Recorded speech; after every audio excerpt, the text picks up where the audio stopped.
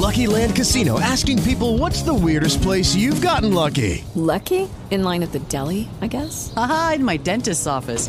More than once, actually. Do I have to say? Yes, you do. In the car before my kids' PTA meeting. Really? Yes. Excuse me, what's the weirdest place you've gotten lucky? I never win and tell. Well, there you have it. You can get lucky anywhere, playing at LuckyLandSlots.com. Play for free right now. Are you feeling lucky? No purchase necessary. Void where prohibited by law. 18 plus. Terms and conditions apply. See website for details. This is the EWN Radio Network.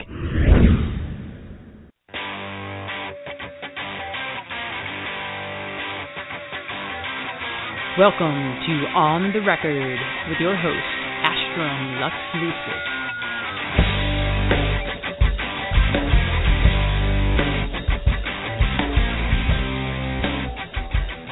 All right, welcome to another episode of On the Record. I am your host, Astrum Lux Lucis, and today I have a very special guest in-house, somebody who I went to college with way back in 1995, and kind of ironically enough, that same person is now teaching at that college. In fact, beyond teaching, she's an associate professor. She's chair of the Music Media and Industry Department and director of the Music Business and Entertainment Industries program at the University of Miami. She also serves as Vice President Business Solutions at Warner Music Group, and she's active in numerous music industry organizations, including recently holding leadership positions in the Music and Entertainment Industry Educators Association, the Recording Academy Florida chapter, and the Florida Bar Entertainment Arts and Sports Law section. Previously consulted for several major music companies, including Sony Music Entertainment and Universal Music Group, and has worked at EMI. She's also directed several music industry conferences and has published numerous articles about the music industry. Her areas of expertise include contract summarization and management, rights management, royalties, mechanical licensing, record company operations, and music industry information management. And if that didn't wear you out, she's got a degree in finance from the University of Florida, a master's degree in music media and industry from the University of Miami, and she has her law degree from Brooklyn Law School, and she's also a member of the New York Bar and the Florida Bar. And I'm very excited about this interview because when we were in college together, she not only founded Kane Records, the student-run record label at University of Miami, got that going. But everything that this woman put her mind to, she did, and she just went full force.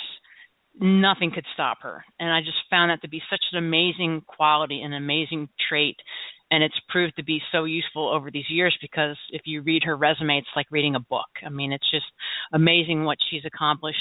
And I'm so excited to dive in and hear how her life has unfolded over these past 20 years and kind of catch up and bring you all into the conversation. So without further ado, please welcome my very special guest, Sirona Elton.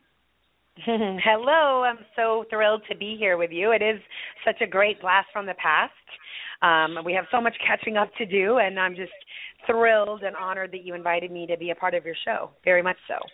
Yeah, glad to have you for sure. So let's get inside of Sirona. So where did all this drive come from? Did you always want to be in the music industry? Were you driven as a child to be in the music industry, or were there other areas and other things that you did that kind of groomed you for this? Oh, that drive was there from a very young age. I remember when I was a child, probably around age 7 or so, in North Miami, which is where I grew up. There was a very famous, it's still there, a very famous recording studio called Criteria Recording Studio. It's now been absorbed into another studio brand, but it's still this iconic place. And just about every classic rock track you can imagine was recorded there. And back when I was a child, my father was in the television commercial business, the production business, and he had a business office in the business wing of that recording studio complex. So you'd come in, there were the studios themselves, but there was also like a wing of offices. So he had his office in that space, and one day I remember going to visit, Dad's office, and the lobby of Criteria was just unbelievably awe-inspiring as a child. It was literally like 2 stories high, wall-to-wall platinum records. just unbelievable. And while I was sitting in the lobby waiting for Dad, along comes a limousine, and out pops Barry Gibb of the Bee Gees. Oh, and wow. I was just so blown away. I was as much as a child can be a fan of the Bee Gees, I was a big fan of the Bee Gees, and just seeing him up close and personal was just amazing. And right from that whole moment, I just was, in love with this whole music industry thing, music superstars and platinum records and recording studios. I just totally fell in love with it right from that point. And then coming up, I realized probably only a few years later that I had absolutely no musical talent whatsoever. There was, a realization of that. Luckily, I realized that very young. And yet I still had this tremendous interest and passion for music and all that went into its creation. And so literally as early as junior high, I started really getting interested and started, meeting different people who were involved in the music industry in Miami.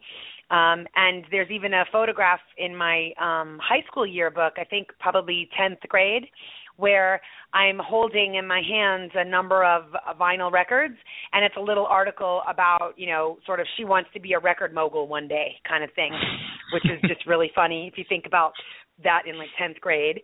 And so then I went to college, and I went to my bachelor's degree I did at the University of Florida in Gainesville, Florida.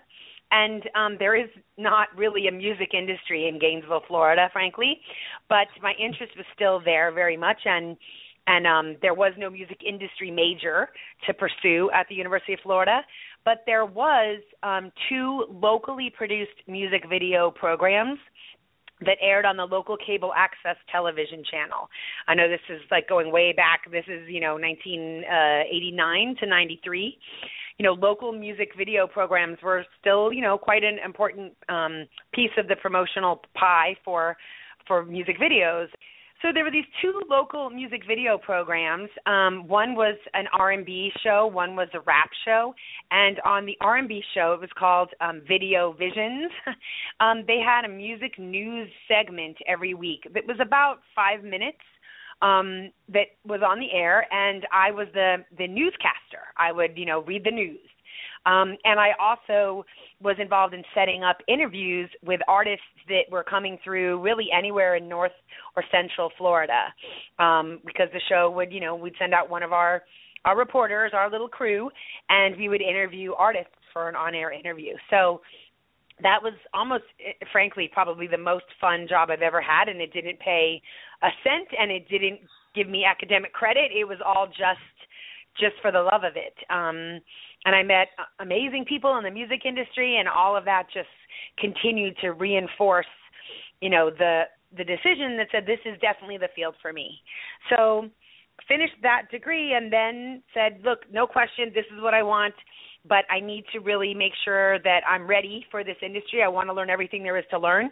And that's when I found the master's degree at the University of Miami. And that was easy because I was, going to move back home to Miami anyway, at least as the next place after undergrad. So I realized the University of Miami had this master's program that you know very well because that was where we met. Mm-hmm. And it was such an obvious next step, which was to take this passion and interest that had been there really since childhood and had kept kind of becoming more and more of a reality over the course of high school and undergrad, that it made sense to go and pursue that degree. And so there you have it. I started at University of Miami, and that gets us caught up to that time period. Yeah, wow. Now, you were doing like the interview thing. Did you ever think about going into broadcasting? It's funny, I did at one point, and at one point I was talking to a guidance counselor at the University of Florida, and we did actually talk about, what if I actually went into broadcast journalism? And I did like it a lot. And I suppose, that spoke to a part of me that enjoys, public speaking and that sort of thing. But it was just no question the music industry, the passion for that particular industry, definitely, was that much stronger than my interest in any other areas. So it definitely won out. But there have been times over the years that I have kind of said, I wonder if I'd have gone a different direction. Yeah, yeah. So tell me about, why finance? Why did you choose finance? I mean, it's a great major, but. Well, I'll be very honest. I was not at all passionate about it. When I was going to the University of Florida, I thought, okay, they don't have a music business degree. Okay. But I'm very interested in, entertainment broadly. And so I actually was going to be a theater major. However, my parents were not going for that. They were like, my father having come up actually as a cameraman and director of photography, not only just in TV commercials, but then very much also on major feature films and things, and having a family, particularly family in London, England, that were very involved in the arts, and aunt who was an actress, and my grandparents were both in the film business. They know very much the nature of it being feast or famine. And there just was not going to be support for, helping pay for a 4-year degree in theater. They just were not going for it. So at that point I was kind of like, look, well, I really want music business. That's not an option at this particular university. So let's see. Well, entertainment always involves money, right? Someone's going to get paid. Money's going to be a part of any part of the entertainment industry, and it is a business. And so at that point it was kind of, well, what about maybe accounting or about finance? And finance just kind of won out. I don't even remember how it won out over accounting, I suppose, but it did. And there you have it. So I was like, right, I'll get a finance degree, perfectly respectable. Money is involved in everything, so how could it possibly hurt? And that's why I chose that major. So nice. It was, I was never particularly passionate about it. I mean, I find numbers very interesting, and I'm quite comfortable with numbers and even accounting. But yeah, so that was how that got selected. Nice, yeah. And I think probably, finance is a little bit more exciting than accounting, It certainly seemed like it at the time. Yeah. You were talking stocks and bonds and, the right. kind of markets that way. It certainly seemed more interesting at the time than debits and credits. Right, yeah, bean counting. Right. Exactly, although it's funny, way later on, I mean, even literally earlier today, I was having a phone call related to a project that I'm working on at Warner, where I was talking about debits and credits and, posting the expense versus the liability. And ironically, I actually have had far more exposure to accounting over the course of my career, so I probably would have been better off actually doing accounting. But in the end, I've kind of picked up the knowledge, just through practice. But finance itself, it's interesting. Finance as a concept at entertainment companies, if you meet somebody who is the head of finance or works in finance, they really have nothing to do with stocks and bonds and things like that. It really is accounting. It's forecasting, it's accounting, but we call them finance people. We don't necessarily say you are the head of accounting, perhaps, even though it's not a finance in a pure kind of, financial markets meaning. But so it's just interesting. If I could go back and do it again, I probably would have done accounting. Yeah. So let's go to UM. So now we're at UM. We're in the master's program. How did you get the idea to start the record label, and how'd that come about? Well, I can't take any credit for the idea.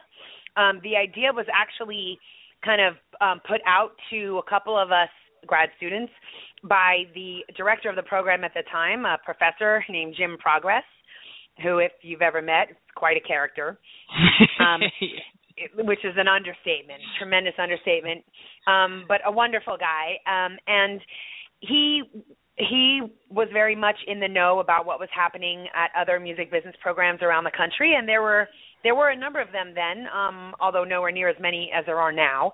And he had gotten wind that a university in Chicago, or actually a college, Columbia College, I think it was, in Chicago, had started a student record label, and that as far as he knew, that was the only one in existence, and that wouldn't it be a great idea if we did as well? And so he just kind of planted that seed, and then as is not that unusual for Jim, he kind of planted it and walked away to see what would happen. And we all kind of grabbed onto that and said, this is a great idea. Let's do it. And so, there was a number of us who all kind of said, let's get this thing together. Let's make it happen. And, then the ball started rolling, and we came up with a name, and, we went through the fun of trying to get the general counsel's office at the university to let us do this, which is, I still am amazed how we managed to get them to do that. But, we really kind of all made this our mission, and really dove in head first. So it was him saying to us, hey, this other school has done this, we should do this. But never talking about, like, what does that mean? How would it operate? How would that work? He was just like, there's another school, they have a student record label, you guys, what do you think? Maybe we should do one? And then he just kind of dropped it on our laps to say, well, let's see if they're going to run with it. And then, of course, he was very supportive, tremendously supportive in helping us get through red tape and everything we needed to do to get it running. But it was really us, a group of students that ran with that. So I was one of the founders, not the founder, one of a handful of founders. Yeah. So you're coming together now. You've got personalities. You're coming together with people, and you're trying to do this thing that probably none of you really had too much of a clue about how to do. What were some of the dynamics that happened in there, and how did you work through those dynamics? Because that's always like even with a band, you have the band dynamics, and that's usually what breaks the band up. So right. And the dynamics are everywhere. It's just that's life. Life is relationship. So how did you work through all that? Well, it's funny, I don't know. It's interesting how the mind does these things to you over the years, where I tend to just hold on to sort of summary level memories. Does that make sense? Rather than all of the granularity. So in my mind, I look back and I say, there weren't any personality conflicts. It was fine. Now, maybe there were, and I've just blocked them all out. There were individuals, certainly we all had quite diverse backgrounds and quite diverse personalities. And we struggled with all the things that happen when you have a group of people coming together where, nobody is really the boss of anybody else. You just kind of have to find a way to work together. And, as is with any team, you'll find that some people tend to do a lot of the work and other people tend to do not as much of the work. It's not always equally distributed if you have 4 people that each are doing, a quarter of the work. And different people have different strengths and weaknesses. So it was interesting because unlike just, let's say, a class project here, you guys go work on this little report and you'll present it for a grade at the end of the semester, we really knew that this was a business. Now, I say all that to say, none of us obviously put any money into it out of our own pockets in terms of an investment. We didn't have investors breathing down our throats or anything, but we realized this was way beyond just a class project. This was serious. This was business. This was doing something in the name of the University of Miami. And so we were extremely passionate about it and extremely driven and focused. It became like a almost 24/7 kind of thing. We could not let this fail. So, I don't have any memories of like any big blow-ups or anything like that. I'm sure there were times where there was disagreements, but I think overall, though, everybody kind of brought what they had to bring to the table, and we got along really well. And a lot of people kind of created friendships that lasted a long time. Two of the early members ended up getting married. Susie and John, if they're listening, they ended up getting married. And, it was a lot of really good bonds that were built. And I don't really remember any, like, big personality issues. Maybe you do, but I don't. Maybe that's just my revisionist history. I don't know. Yeah. No, I just remember, like, you just being, like, a workaholic. Like, I was amazed. That's not I'm surprising. like, where does sleep fall into the picture for her, like how does she, I'm laughing for several reasons, one of which is that if the people I'm working with, like today, on what I'm working with today, hear this, which they will, because they will hear this show, they will just laugh so hard to say, wow, she has not changed one bit since college, because they ask me that kind of question, regularly. Like, when do you sleep? How do you do this? And I say, oh, no, it's just this project right now. It's not normally like this. But then if I really look back and I go, well, actually, no, it's always like this, isn't it? I'm always somehow taken on possibly more than any reasonable person would want to. And then once I say yes, once I commit, I take my commitment extremely seriously. I just have to stop committing to so many things. So yeah, not a lot of sleep. I'm definitely a workaholic. That's a fair label. We'll be right back.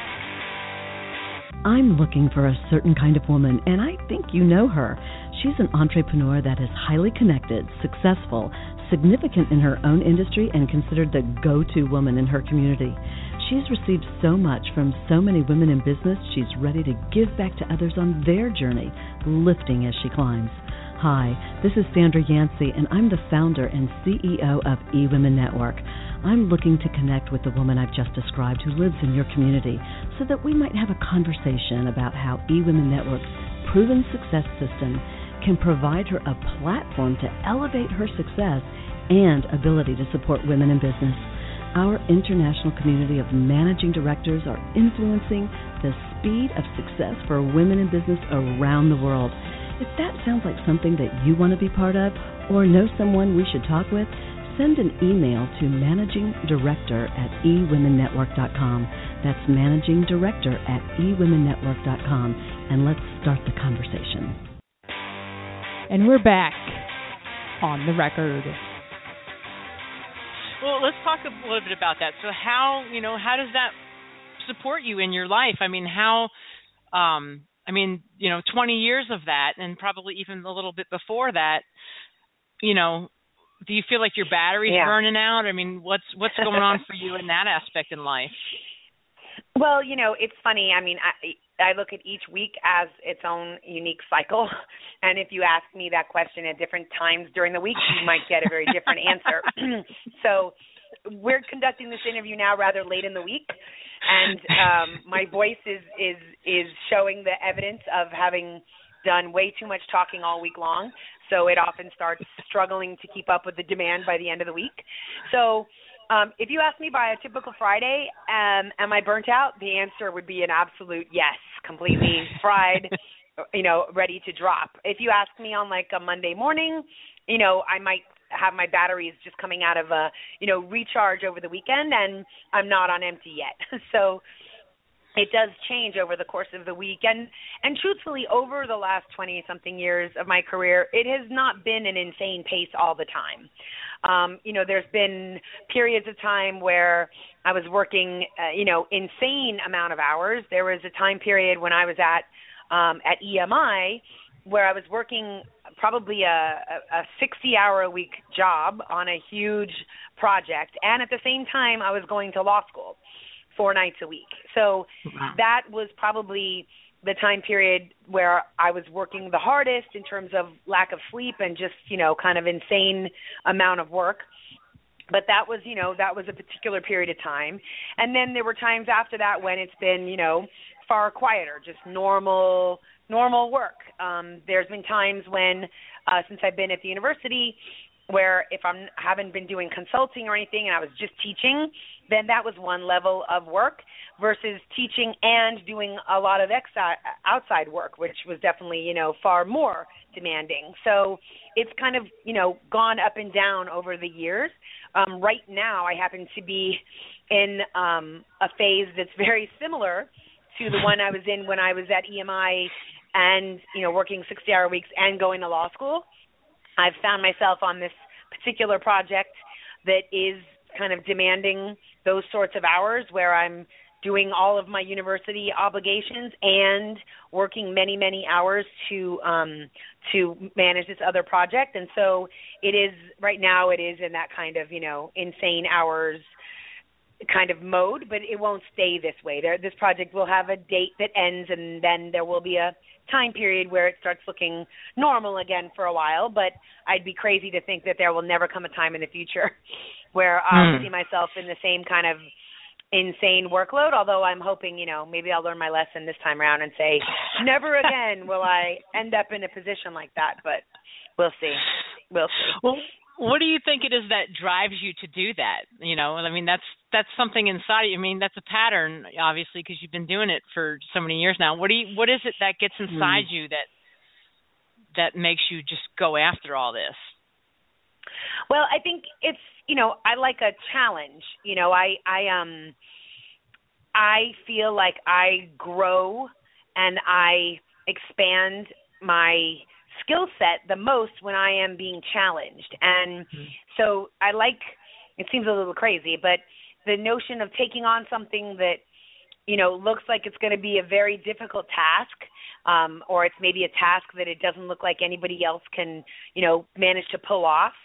I like that challenge because, being able to accomplish it is a very satisfying feeling. And sometimes, you really refine your skills when you're under real pressure. You don't have the luxury of kind of doing something 6 times over till you get it exactly right. If you're under the gun, you just think really, fast and smart and efficient and, kind of, I think you can acquire skills quite quickly that way. So it's funny because I don't seek these out; they just kind of find me. I kind of end up somewhere in some role where it was never the plan that I would be taking on a huge amount of the work, and then it just works out that way. And for lots of different reasons. Whether it's just there's not enough other resources, those resources become not available, or those resources just aren't enough to get it done and they need more. It's never kind of like, hey, this project looks crazy. I would love to do this. No, it's usually more like, hey, can you get involved in this in a small way? Oh, wow, we need so much help. Oh, my gosh, I think you're the right person for the job. So it kind of doesn't, kind of just lands on my lap as opposed to me seeking it out. So when you're in these projects now and you're going, when you come up against obstacles and challenges, how do you get around those? Because you're kind of like you're under the gun, you're pressured, so you're not getting enough sleep, so you're not functioning at full capacity, just physically. Yeah. So what happens when you come up against these things but you still got to push through and you've still got to, be civil and whatnot? How do you manage that stuff? It's difficult. It is difficult. Definitely, I think there's a direct relationship between the less sleep you've had and how short your fuse is. I think a couple things. I think that one of the ways that I cope with it is that when you're not actually doing it, you try not to think about it, because sometimes the dread is worse than the thing itself, right? It's kind of like, you've got to go to the dentist for a cleaning or something, and you're like, oh, I hate that. Oh, my gosh. But then when you get there and you're in it, you're just there in it, you're like, okay, but and then it's almost over. Like, it's like sort of the build up to it can be very, can really push down upon you. And if you try not to think about it too much other than when you are in it, you then are so busy in it that you don't have time to stop and sit back and go, gosh, this really sucks. You're too busy to even think about the fact that it sucks. Like, if that makes any sense. So when I have downtime, I'm down. Like, when I am off the radar, off the clock, which is frankly very, very small number of hours a day right now, when I am, I'm not thinking about it. I'm not thinking about it. Like, for example, when the alarm clock goes off, I try not to have the first thought I think about is the massive list of stuff I have to get done that day, because I won't get out from under the covers, right? That feeling is so overwhelming that you're thinking, I just can't get up. Instead, I'd rather just say, okay, I need some coffee, I need to take a shower, and that's what I think about, right? I just think about the next thing. Okay, I've got to be on the computer and on the phone by 9. okay, now I am at work. Now I will take a minute and think about all the things I have to get done today. But if I thought about that when I went to bed the night before, if I thought about that when I first woke up in the morning, I wouldn't have slept and I wouldn't have gotten out of bed. So you kind of have to acknowledge that it may be overwhelming and realize that when you are deep in it, you may not even have the time, the luxury of feeling overwhelmed. You're just like in triage mode, like you're just like reacting, right? Versus reflecting upon it. If you imagine like a triage nurse in an ER with people coming at you constantly, and you're like, okay, broken arm, go to the, bed 3, bleeding this, go to bed 2. You're so busy just coping with what's coming at you that you don't get to step back and go, God, this waiting room's full of people, and I don't know how I'm going to get through it. You don't have time to think that. You just have to go, right? So I find when you do have huge amount on your plate that if you step back and look at it, you think there is just no way, is to not, this sounds bad, but don't sit back and spend too much time thinking that, because it'll become, a self-fulfilling prophecy. Just at least think about what's the next thing you have to do, and then what you have to do, what you have to do today, and what do you have to do this week, and what has to get done this month, what has to be done in the next 2 weeks. Like, take it in chunks rather than looking at the whole of it in one thought, because it'll be paralyzing. Yeah. That's my crazy coping mechanism. Yeah. So tell us, how do you shut the mind off from that? Because and do you do like brain dumps where you'll just sit with a pen and paper, write down everything that's in your mind, get it out, and then how do you clear that out? I think that is a very, very helpful exercise, especially if you can't sleep at night because you've got, lists going on in your head. Just get the list on paper, and now you know that you can go to bed and you can go to sleep.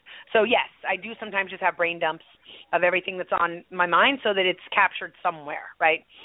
But other than that, when I'm, officially, giving myself downtime, like I might, for a little while on the weekend, or even if it's now midnight, I finally got off the phone, shut the computer, but my brain is still too wired to just fall straight asleep. I'll read a book. I'll watch one of my favorite TV shows, just get some distance between work and sleep, for example. Because I find if you don't, it's much harder to shut the mind off.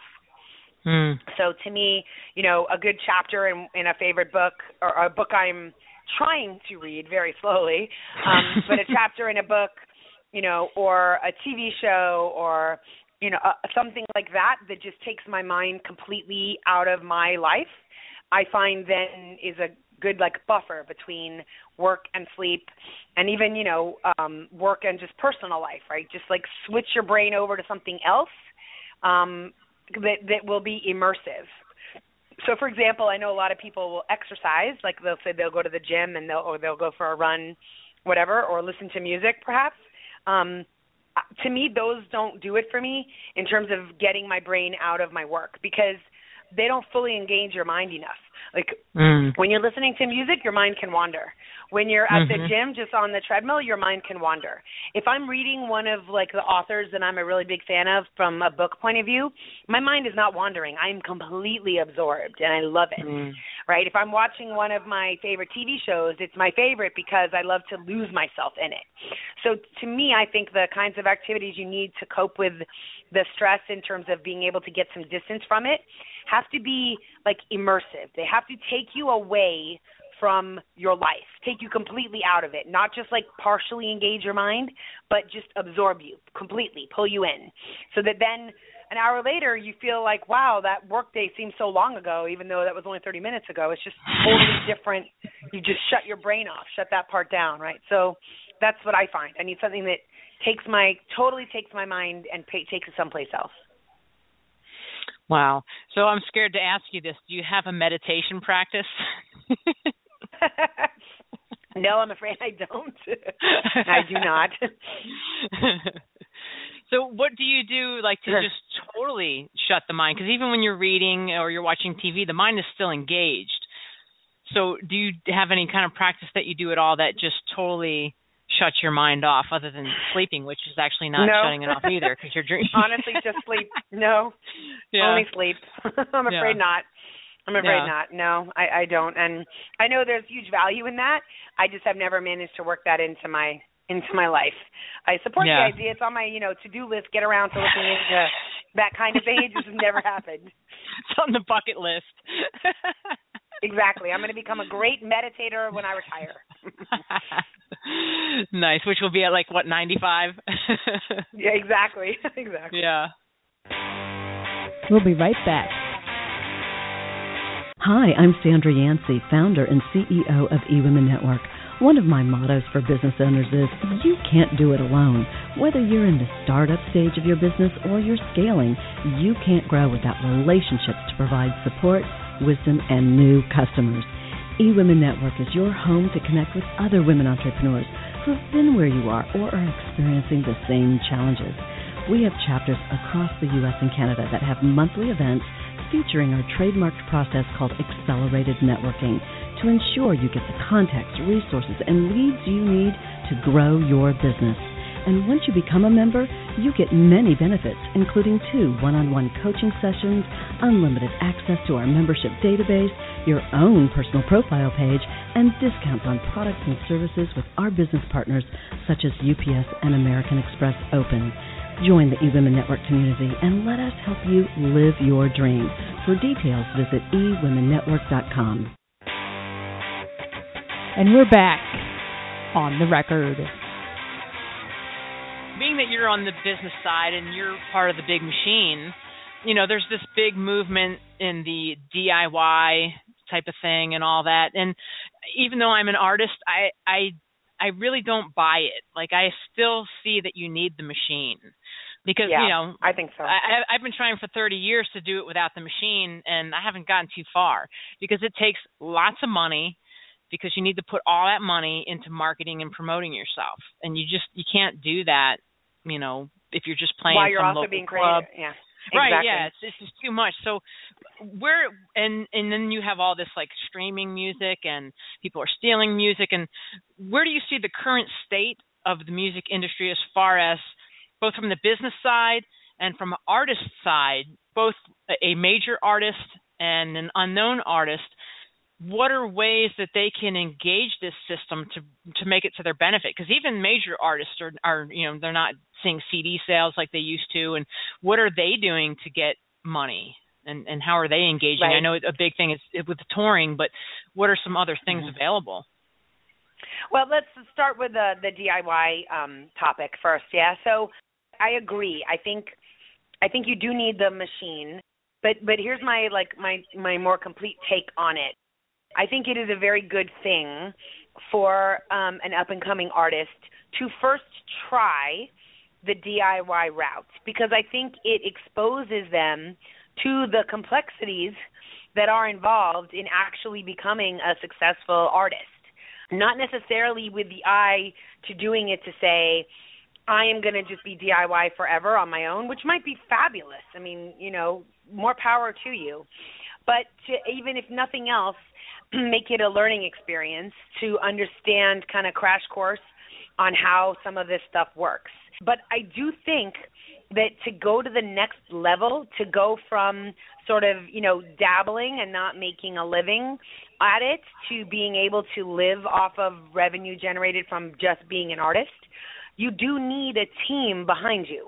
Now, that team could come in the form of something called a record label or, and a manager, or that team could be a team of people that, a DIY artist hand selects themselves and, pays. That's the problem, right? In that you're not going to be able to assemble your own team of people. And by team, I mean, not only a manager, but, a head of marketing, a head of accounting, a person that's going to handle the production of your music in terms of in the studio as well as actually putting together the complete package that will be your album. Somebody who knows how to get it distributed, a publicist. All of those roles need filling, right? Somebody has to do them all. And you could put together a team of independent people to do that, but they're not going to do it for free, and they're not going to do it just because you promised to pay them some percentage of what you may or may not ever make. if you are a DIY artist and, you had like a rich uncle, if that's something like Mitt Romney said or somebody, if you have a rich uncle, then you could say, I'm going to put together this team. I'm going to pay these people by the hour or give them like a retainer or something. And they're going to do all the functions that a record label would normally do, but they're going to do it just for me. And I'm DIY. You could do that, right, if you had the bankroll for it. But most people don't have a rich uncle and don't have that kind of bankroll. And in which case, there is that challenge. Who's going to carry out all these functions if you really want to take it to the next level in terms of success and building an audience, while you're also just trying to be an amazing musician, right? Like, if you're trying to be, if you have plans to be an artist, you want to be an artist, you're probably also a songwriter, you want to be practicing your music. You want to be writing. You want to be doing creative things. You don't necessarily want to be sitting on, TuneCore or CD Baby trying to figure out how to upload this and upload that and the other, right? That's not like an inherent interest of an artist. You want to focus on your craft, your talent, your art. And, you'd rather have other people who are great at marketing, a publicist who's great at writing a press release.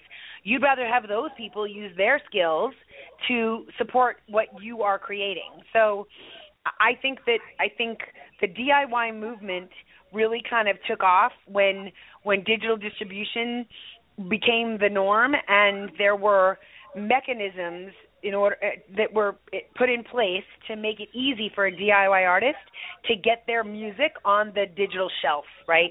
Once iTunes came along, there was no limit in shelf space. That was no problem. Unlimited shelf space. So, okay, you have your intermediaries, your CD Baby and TuneCore and others now that can get anybody's music on iTunes and on Spotify. But that doesn't mean anybody will ever buy it because they would never have heard of you. Because if you don't have marketing, and marketing takes a lot of skill, experience, and money, they would not have heard of you. So just because your music is, quote unquote, like in the store doesn't mean anyone's going to buy it. And so there was, a huge amount of excitement, around this whole DIY notion. The whole book, The Long Tail, came out, and everybody said, this is it. Like, record companies are going to be dead. Everyone's going to do their own stuff. Who needs a record company? And there you have it. Except that several years later, everybody realized that actually the main people telling you how awesome it is to be DIY are those intermediaries who are making money off you when you do that.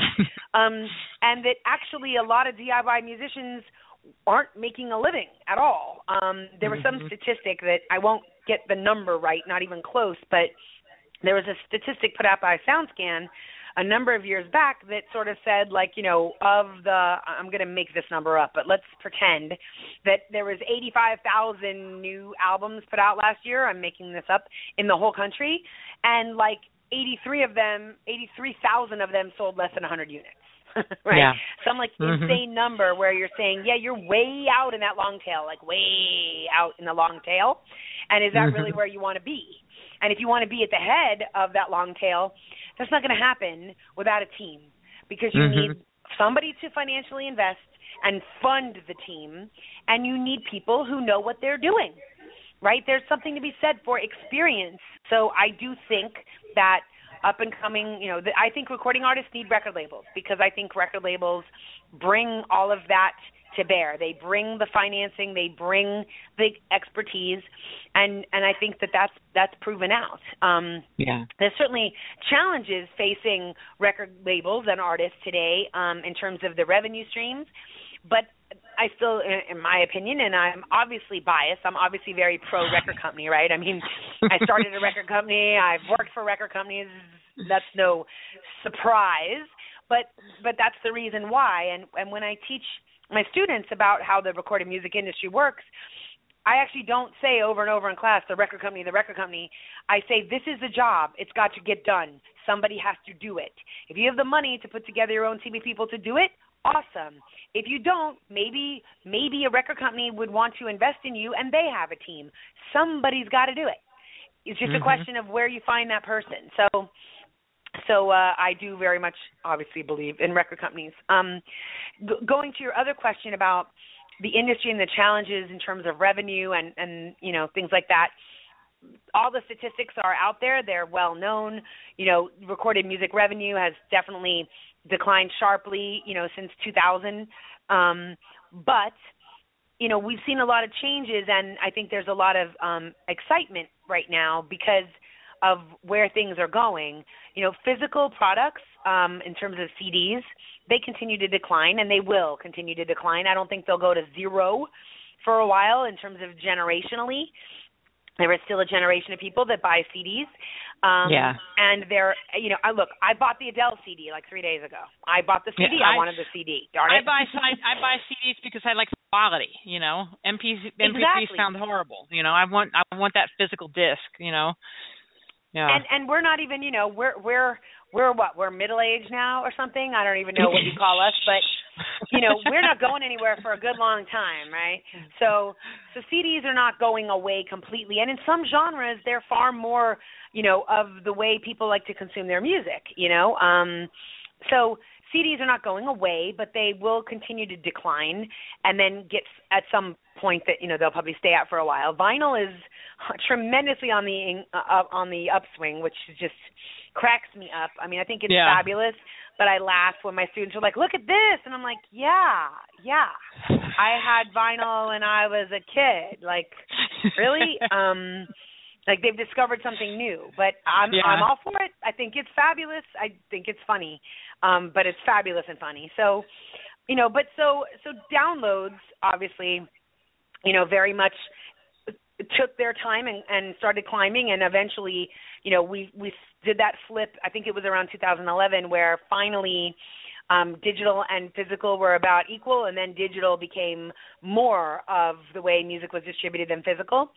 And now, you know, so that was kind of the download revolution, and now we're in the streaming sort of access model revolution, right? So this is like the second kind of revolution in my mind since 2000 or so, where, you know, people are quite happy not to own the content outright, have forever, do it, you know, take it wherever you want with you, but they're quite happy to sort of have access to what they are interested in. And which, you know, I think is a very exciting thing because it has the potential to really increase revenues in the industry as more and more people decide to consume music that way. It's one of those strange things where because of the way the financial models work in that industry, in this particular mechanism of distribution, you know, the more subscribers there are, and the more streaming that's happening, on the whole, the entire pie gets larger and larger. So there's some interesting, you know, excitement there going on, and I think there is lots of money being made in streaming, lots and lots of money. And so it was funny, I was sitting in something just yesterday at the university, and this happens, right? Whenever somebody's talking about a disruptive technology or a disruption somehow to something that has been a certain way for a long time, like, for example, there's, you know, disruption going on, and disruption is not a negative thing. It just means, you know, significant change, but a disruption in the way, you know, educational content is delivered and online education, all of that. People always love to say, look what happened to the music business. That's always what they say. And it always kills me because they usually actually are people that really have no idea how it really all went down and what it looks like now. All they know is they go, well, see, there was the unbundling. You know, people stopped buying albums and people wanted to buy tracks. And they always make it sound like at that point, like it was like the dinosaur asteroid. Like Napster came, it landed, and all record labels went extinct. Like that's the way I think they think sometimes. Yeah. And I'm like, not quite. Yes, there was lots of pain. I have friends that were laid off, like, you know, which is a very real thing. And absolutely there was a huge decline in revenue, and there was, you know, lots of consequences from that, lots of negative consequences for those who relied on that revenue stream to make a living. But everything didn't fold. It wasn't a mass extinction event, right? We still have 3 huge major global record companies that are all doing just quite well, right? They're all making money. And the indie music world, the indie record label world, is flourishing because for the indie labels, they are benefiting from the fact that there is unlimited shelf space, which is one of their challenges before. But because they have, put together the right kind of business in terms of the team and the money, they're really able to make amazing things happen that would have been much harder for an indie label, 20 years ago. So I think there's a lot of good news. There's no question that there's been a huge amount of change. But believe me, if you look at, the money that your Lady Gagas and your Bruno Mars and your Adeles and your Taylor Swifts are making, they're making a lot of money. And there's a lot of money being generated by the revenue from their recordings, no question. There is another class of musician, of artists, that is not, benefiting from these new models, and is having a much harder time making a living in terms of from recorded music, absolutely, because I think there's kind of like a threshold above which if you aren't able to invest in a lot of marketing, you won't see a lot of return, and that involves, a lot of money up front. I think the other thing is that there's a lot of musicians who have perhaps made a very good living as a session player for artists whose sessions are being funded by big budgets, big recording budgets from yesteryear. And, when those budgets all kind of shrank, a lot of those folks, started losing work in terms of playing sessions. Recording studios, a lot of them scaled way back, went out of business, a lot of music engineers out of work. So I don't want to make it sound like there hasn't been any negative consequences of the change in the industry. There's been hugely negative, horrible things, lots of people out of work, and not people think the only people impacted were like, the big checkbooks of the big companies, but behind those companies are people that are employees that get paychecks, that have, families to feed and kids to put in school and all that, and they're the ones who actually feel the impact, and I know many directly. So lots of pain through the last 15 years, but I think there's also lots of good. When I go to work at Warner and as I have at Sony and anywhere else, you don't walk in every day and see a bunch of people who feel depressed and go, oh, this is not going well. Not at all. They're as excited about music as ever, very excited. So many cool new things that you can do with music and with creating the relationship between the artist and the fan these days that you couldn't do before. So I think there is, there's a lot to be hopeful about and be positive about. Absolutely. So how are the labels benefiting from streaming? Well, they get revenue from streaming, right? Just like they did from downloads and they do from CD sales. The labels get revenue from streaming. And, it the same way that a sale of CD resulted in money going to the label, and the label would pay the artist, and money going to the music publisher, and the music publisher would pay the songwriter. Those revenue streams are still there with streaming. They're different in terms of how the money is routed where, and they're different in terms of the particular royalty rates and how those royalty rates are determined. And they're even different about whether you're talking about what we'll call interactive or on-demand streaming, which is like Spotify or YouTube, as opposed to what we call non-interactive streaming, which is be more like Pandora or Sirius XM. Those have different models in terms of how those service providers are authorized to make the content available, in terms of how the royalty rates are set and who pays who, and then how that money moves along the chain. There's lots of differences, but record companies, they get revenue when streaming is occurring, whether it's on demand or whether it's non-interactive. They're getting paid just like artists and publishers and songwriters all are getting paid. Do I see a book in your future? No. No. No. Not going to take that one on, huh? Not anytime soon. No time soon. Maybe one day in the future, but no time soon. Nice. Well, Sirona, we're near the end, and I usually ask our guests to share some final words of wisdom. If there's anything you can even give us more than you already have. Final words of wisdom. I have nothing left. No. Final words of wisdom. Final words of wisdom. I don't have anything all that profound. You know, something, it's just going to come out kind of silly. It's kind of like, you know, strive to be awesome. Like, don't accept that something is just good enough. Everywhere I go all day, and I'm just one of those hypersensitive people, I see all the things that don't work well. I see them everywhere, right? You know, you'll go get your coffee and you're like, you can just look behind the counter at Starbucks and go, that's not working very efficiently, right? Or that was kind of dumb. Or, you know, like I was at Macy's shopping over, you know, the holiday weekend, and the escalator wasn't working. So one of them wasn't working. So they pushed everybody to the elevator. And I'm like, really? You're going to handle everybody, 6 people at a time? That's, you know, come on. Like, turn off the escalator. Let people use it like stairs. Like, it was just one of those things that I look at and I go, that's not being done well. And I just think people should really strive to do things well. Do it really well. Don't just do it kind of, that's okay. You know, we need more people who care more about what they're doing and care about doing something in a really smart, really efficient, really awesome way. And so I would just say strive to be awesome. That would be my words of wisdom.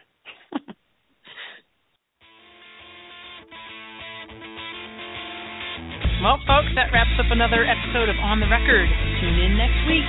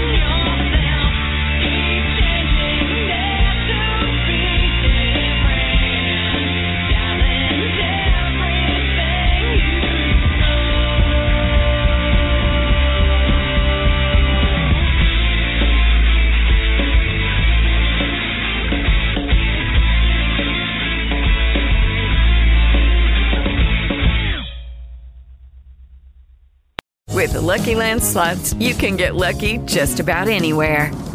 This is your captain speaking. We've got clear runway and the weather's fine, but we're just going to circle up here a while and get lucky. No, nothing like that. It's just these cash prizes add up quick. So I suggest you sit back, keep your tray table upright, and start getting lucky. Play for free at LuckyLandSlots.com. Are you feeling lucky? No purchase necessary. Void where prohibited by law. 18+ terms and conditions apply. See website for details.